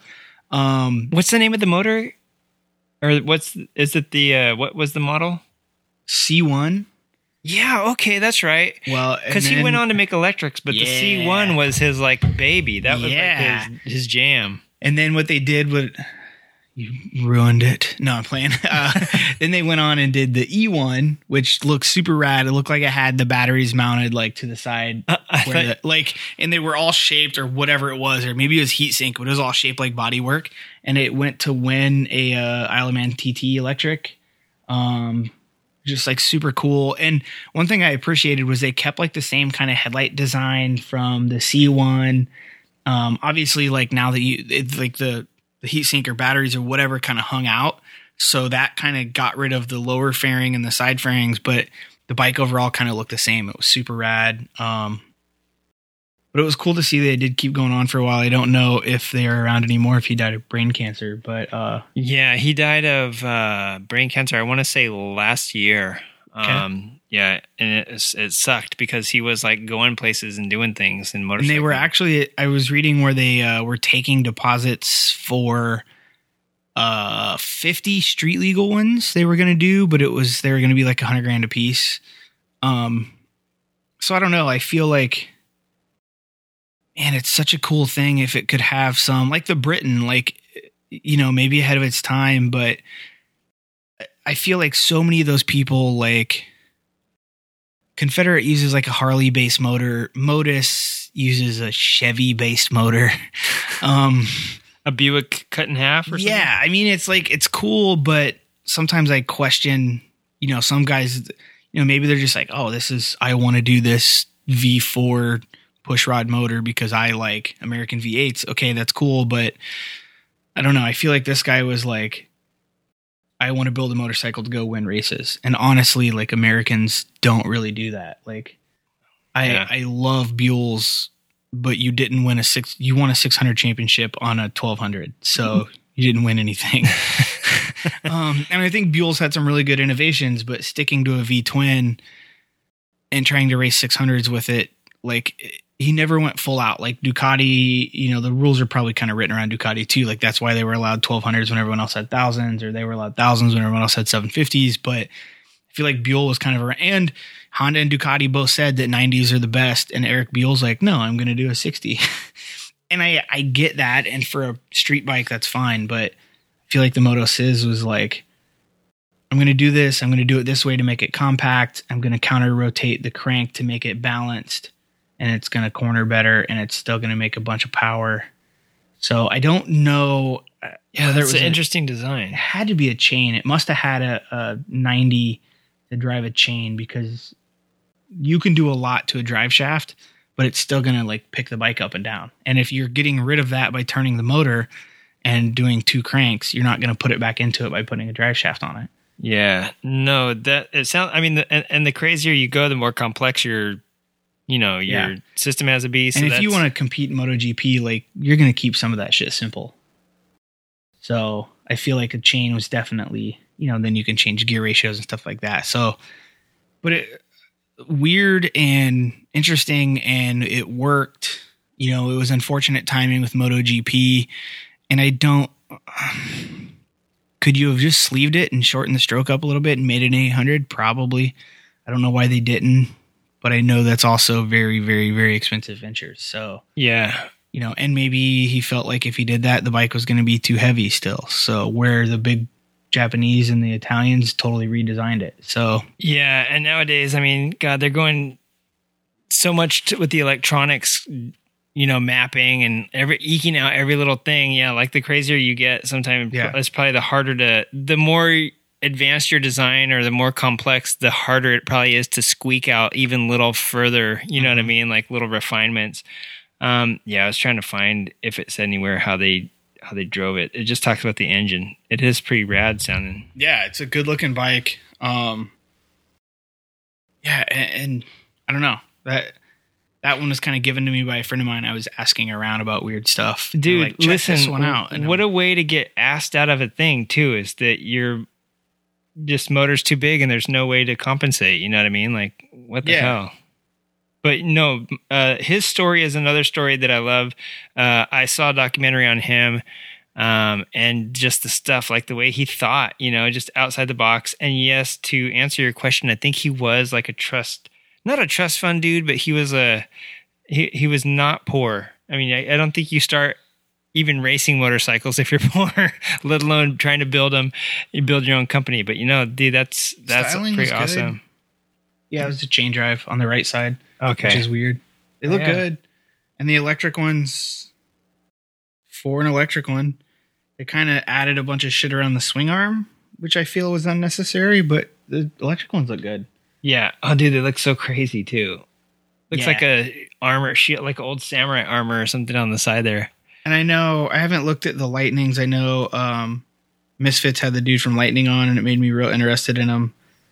But yeah, man, they're just. You know, And it was cool to learn they were out of the States. Yeah. I feel like that is the rarity. You know, there and a lot of the E people are for some reason. And Liza and I were just talking last night, and you know, she was talking about Zero and how like all those guys started. Oh my god, that thing is crazy! Cut away the motor. Yeah, just like Zero and Lightning and Sizz and I heard Tesla's working on a bike. yeah, Tesla is Bramos. We can't forget Bramo. Mhm. And yeah, just so a lot of the e-motorcycle stuff that's Which not to me is coming out of- ironic because I feel like in general the United States are behind with green energy. Yeah. Like, no offense to Mr. Obama, but yeah, and our new guy's not going to do anything. He's like reversing it Yeah, backwards. right? But I feel like we're behind, and you know, I've always been the guy like not totally get it. And don't get me wrong, I still think there's plenty of problems with electric before everyone tells you how they're zero emissions. Like, Well, making them. are you going to keep those batteries in your garage or in your closet, like when they're glowing green or whatever? Like, Yeah. no one knows what to do with that stuff. So I think there's definitely problems that are not addressed. And if any of our listeners have a Tesla, please take off the zero emissions front license plate. Just because as you're driving it right now, it's zero emissions doesn't mean the car is zero emissions. Yeah. That's the funny thing is because there's always like a cap and trade somewhere on something. But I feel like we do need to push forward, but I think solely focusing on electric is not the answer unless we can clean up the batteries and make them last longer. Which, listening to the dude from Zero, he's got some of that figured out. So, you know, maybe it will be the future, but definitely battery technology coming on here pretty soon. Harley should be releasing they said in the Milwaukee Business Journal last year that they were on a tight timeline to get that thing out. And are they going to do the Livewire actually production? They said they were going to have it out by 2021, which is like 3 years from now, which is when hopefully Indian will use that frickin', you know, the rebadged Bramo Impulse and bring out the, you know, the. Oh, did they buy Bramo too? Well, no, but yeah, well, Victory bought Bramo. Okay. And then, well, they bought the Impulse at least from them. And then Bramo stayed as like their own drivetrain and electronics company. But they brought the motorcycle side from Bramo and then had the Victory Impulse. Remember it won Pikes Peak that one year? Oh. And it, yeah. And then Indian obviously owned Victory. So I don't know. They're sitting on this stuff. They might be developing something or to time it with Harley. You know, but Mugen Shinden, dude, that thing, the TTX GP has been happening since like 2007 or 2009. I mean, it's almost been a decade that people have been racing these things. And it is interesting to see like what's going to be coming listening out. to the guy from Zero, like I can get a range long enough to go to work. Oh, dude, listen, there has been some major jumps in technology with battery technology and the materials that they've been making them with. And I know the Teslas, you can charge them in 15 or 20 minutes. They're getting down. I don't want to shit on our next month, but there's somebody that deals with electric vehicle infrastructure that's going to be coming on the show next month, and we're going to be talking some of this futuristic shit that's actually like. We did have a thing to actually go ride some of the Zeros. Maybe we should go do that. We should do that too. Yeah, because we have tons of time. Always. Oh man, nothing but. Well, because like I'm excited for them. Like they're torquey. The quiet would be weird, but honestly, as I get older, I don't want super loud motorcycles anyway. Yeah.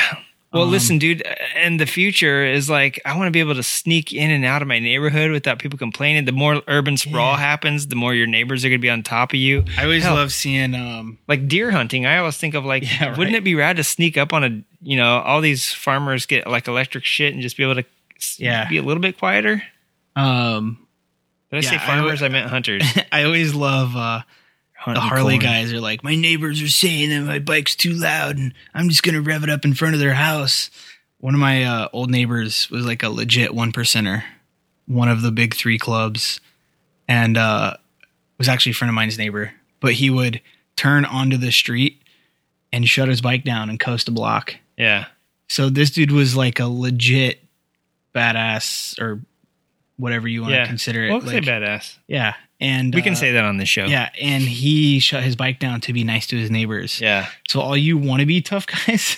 Dude, listen. Yeah. Like, if there's like a dude like that shutting his bike down. Yeah, dude, you don't shit where you eat, man. Come on. Like, don't get me wrong. Like, I'm all about, like, don't be a hypocrite either. But, you know, and everyone deserves to have a little fun. But don't be a dick to your neighbors. Like, yeah.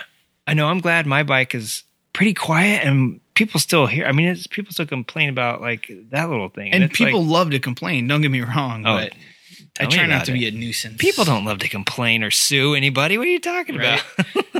I don't remember how he got on e-bikes because the Sizz. Yeah. Dude, you could have gone either way with that guy and got a good motor out of his right ear or his left ear. What I'm going with for my pick, God, why did I do this? Now we said you couldn't do one-off motors and they had to be production. And the only reason I rolled with this one is because this dude went from one-off to production. It was kind of like the John Britton story, only not sexy or cool race bike. This dude, his name is Aniket Vardhan. I want to say he's like from Cleveland or some shit like that. He's this like Indian kid that like decided he was going to sandwich 2 Royal Enfields, you know, the penultimate, Indian brand, and make a V-twin out of them because they came in 350s and 500s. First bike I ever wrecked on the street, by the way, a Royal Enfield Bullet 500. And then everyone after that too. Have I wrecked every bike I've ridden? No. But I like to say I do. Anyway, yeah, so... You're not helping us out to get those weekend bikes. I know. Why am I such a liar on this show? I race and ride pretty hard, and I rarely go down. Yeah, I mean, I've only gone down twice, so... when I go down, it means I have to fix my bike, and that's the worst thing ever. When I go down, it means I'm getting a raise at work. So I picked this one because this kid started out sandwiching 2, I want to say 350 heads together, which doesn't quite bring out. It's a 700, I guess, that turns into. And he went about. I mean, you can't really like do that on a block that's not made for it. However, if you see a Buell Blast, you'll see that they really did just take a. They just took the rear cylinder. They just took the rear cylinder off and like blocked it right off, and it works. The only thing that would have been more ghetto is if they didn't change the casting and they just bolted a plate. That's what I was just going to say. Like, there's just like, you open it and you're like, that's your inspection cover. Inspect the crank. He took the heads and he took basically like all the plumbing and everything. And he engineered this bike, this big V-twin off of a crappy little like 350. And he ended up doing his life's dream, and it took him years. This started in 2009. When I first saw this was probably 2010 or something like that, because I've been with this guy from the beginning, right after he made the first one, and now they're available for production. I think you can get a 1000 because you can take the 500 castings that he does, or you can take the 350s, and so you can get yourself either a 700 or 1000. So did he have to make the bottom end and the crank? He did, and he made it out of from scratch, dude. There's the knee slider. If you want to check it out, go to thekneeslider.com and look up Musket V-twin. He literally cast these things after making the wood molds, sand casting them in the ground. That's why it reminded me of Britain. Like he took this crap to the backyard and like carved. This is the wood carvings right here. He got a lathe and like got all sorts of crazy tooling and made these perfect wooden dies or molds, basically of the pieces. I mean, it's super cool. Sandcast them and then went into production from there. How badass would it be to take like 2 CRF 450 cylinders and heads and make a rad little 900 cc V-twin? Right. Like, what's a 450 make? 55, 60 horse? And then usually when you get 2 together, they help each other out and do a little bit better.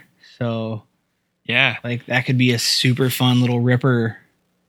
Yeah, so he's taken like... It's a cool idea. Like, yeah, and he did it in his backyard with wood castings that he made. He did every single thing himself. He didn't have any help. And he sandcast them all, like they used to do back in the day, and all this crap. And now you can buy them. I think there's price kits for it that range from like 12,000 turnkey, or if you just want to buy the kit and like bolt your own heads on and stuff, it's like as cheap as like $6,000 or something like that. For like, it's still a Royal Enfield, but it's a custom. But people love Royal Enfields. It's air cooled. You can get cams and valves and springs and like, so that stuff is there. The pistons and cylinders, like the real wear items and the real weak parts of low production motors, I guess, if you will, it's a Royal Enfield. It's an Indian motor, but it's a production, something that you can actually go get parts for. Yeah. So I really appreciate that about it. Like, yeah, for sure. The heads. I mean, in India, they sell like a bajillion. This is like Harley of India. So, if you count how many Harleys you see in the States, transfer that over to India, you can still get the heads and everything. And he did it the carbureted way so that he didn't have to like mess with the like new fuel injection and stuff. But he did it interestingly. He did it like the XR 750s, where both the exhausts and the intakes come out of like the opposite way as most V twins. Instead of having one carb in the center, he's got the carbs coming off the back and the exhaust shooting out the front. So it's really interesting. I seen video of him riding it. How old is this dude? I don't know, man. He was and he's in the States or he's in India? No, this is in the States. I think he's in Ohio or something like that, like Cleveland area. But he's from India? I think he's from India. So or definitely like first gen, maybe. So he like loved American Enfields. That's kind of cool. Yeah. And so, it says that he started this project in April of 2009. And here we go. Here's the prices. The crankcase, $59.90. The complete motor, like build your own 500, is $12,750. And then a turnkey with Carrillo rods and roller big ends is $13,700. So, I mean, you're kind of going for like a punk rock built motor like you would if you're doing like a big, I don't know, for $13,000. I mean, you can buy a bike for that much. You can buy a lot of bikes for that You could buy a lot of bikes for that much, but it's like a one-off like hot rod, you know what I mean? It's kind of like getting an S&S for your Harley or something. It's definitely super cool.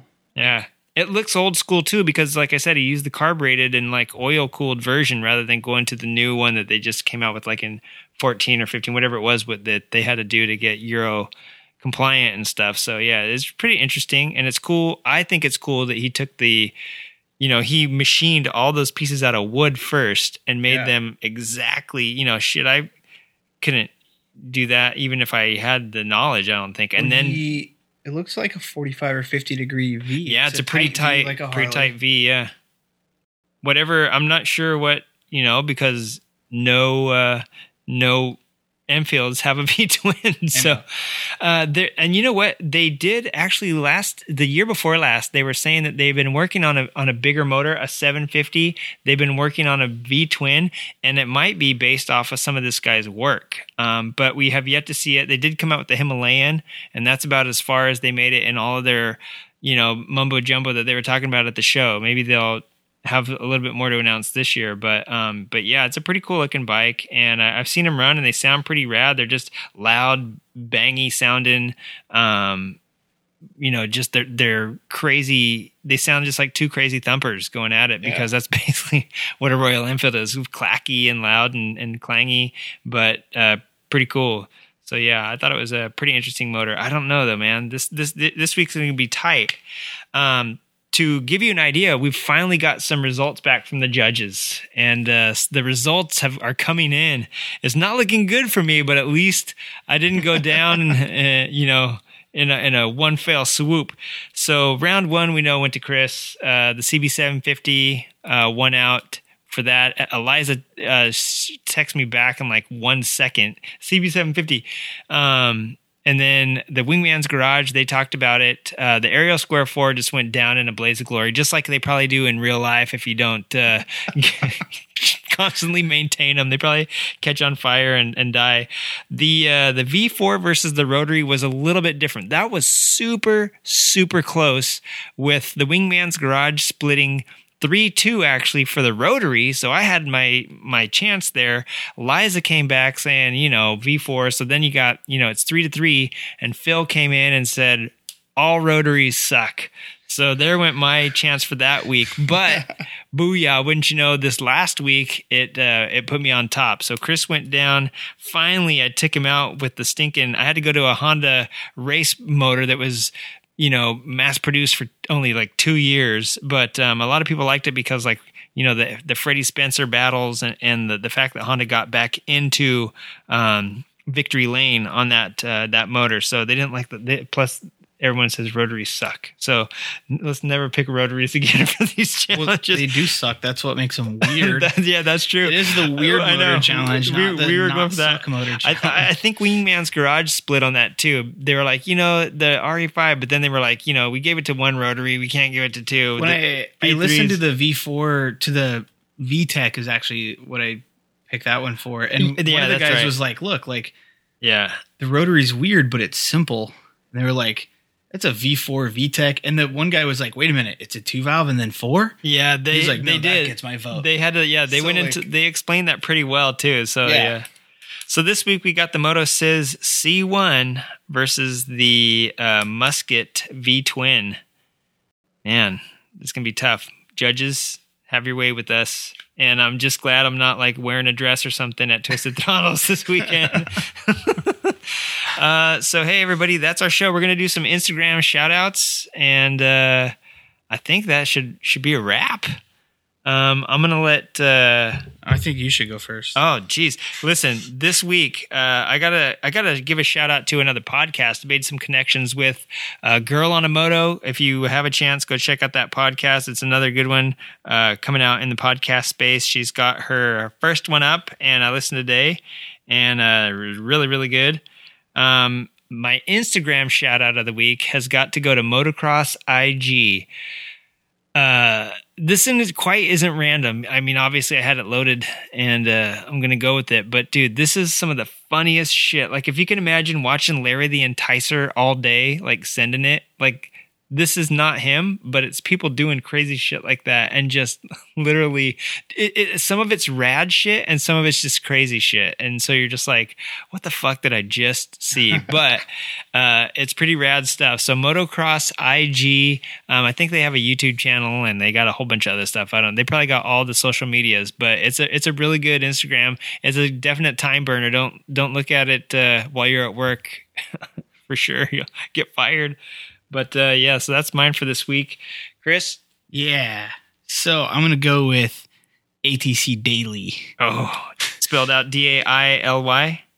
Did I spell that right? Yep. DAILY. ATC _Daily to be exact.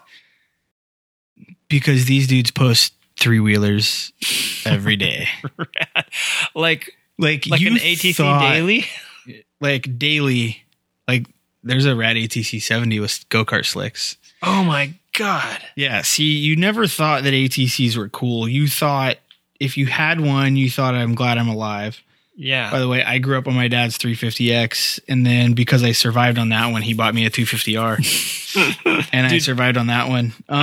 That's how I got around. When I first moved to California from Arkansas, my neighbor had a 110 with the balloon tires, and what was our mode of transport. I want a 70 pit bike, by the way. Oh. So if anyone in listener land has one, just send it to me. I don't have any cash. I'll take it and crash it, and then Chris will take it around the track and tell you how fast it is. Yeah, shifting it with my hand because they're so little you can't get your foot under it. But anyway, it's so much cool. New 450 motors in 3-wheelers, 250Rs, 350Xs, a lot of Honda stuff, but they're actually not. We'll talk BS. They're ATC, not actually baby, all day. They're not actually biased to Honda. Just Honda made more 3-wheelers than everyone else. Yeah, that's true. Hey, first 3-wheeler I almost did a backflip on, Yamaha Tri-Z. Oh wow! This one looks like it has a CR500 in it. Maybe it's just got a huge pipe. Sand drags, hill climbs, just ATC 70s that are wicked. 70s are awesome. The 70s are awesome. And so yeah, check that out. If you don't like 3-wheelers, you will. And if you already like them, you'll like them more. It'll make you want one, which is the worst thing ever. Yeah, because they're illegal now. No, they're just, they just take up more room than a bike. But they're not as No, I'm not gonna say they're not as gay as quads because some quad guy will get mad, even though in a roundabout way I said that. I'm just gonna edit that part out and replay it over and over at the end here. Chris, what's your sign off for tonight? They're not as gay as quads. Gay as quads. Gay as quads. Someone made a rad cartoon that was like a dude on a quad and a dude on a dirt bike, and the dude on the quad is like, "We should go ride together sometime," and the dude on the dirt bike's like, "Nope." End of story. That was my story. Oh shit. So what's your sign off? Is that your sign off? All right. I'll Hey, go ride together. Listen, if you have a quad. the 70s are not rad. The 70s are not rad. No, they're not. No. Gotta take the good with the bad. Yeah, that's true. You gotta take the good Look with at the that bad. passport with a nun on it. Yes. I bet you don't hear that every day. No. Larry has the coolest motorcycle TV show or TV channel, and Yeah. that dude in the background crashed. Dude, next week, no TV for us. This- Oh, that's like Instagram. This is, that guy had no helmet on, face first into a pile of plywood. I think the name of this TV movie is On Any Sunday After the Race and Party Were on Saturday Oh my and you're God. hungover. I think this is called Lucky Wheels Garage. They always post little funny videos like this It shit. might be. Holy shit. Oh, signing off. Sure. That's it. That's your sign off. All right, folks. Thanks for wasting another hour and a half or a little bit more with us this week. And hope you had a good Halloween. Happy Spooky Spokes. And if we come back alive from Twisted Throttles, we'll tell you about it next week. Hopefully we see you there. Yeah. Be there or be square.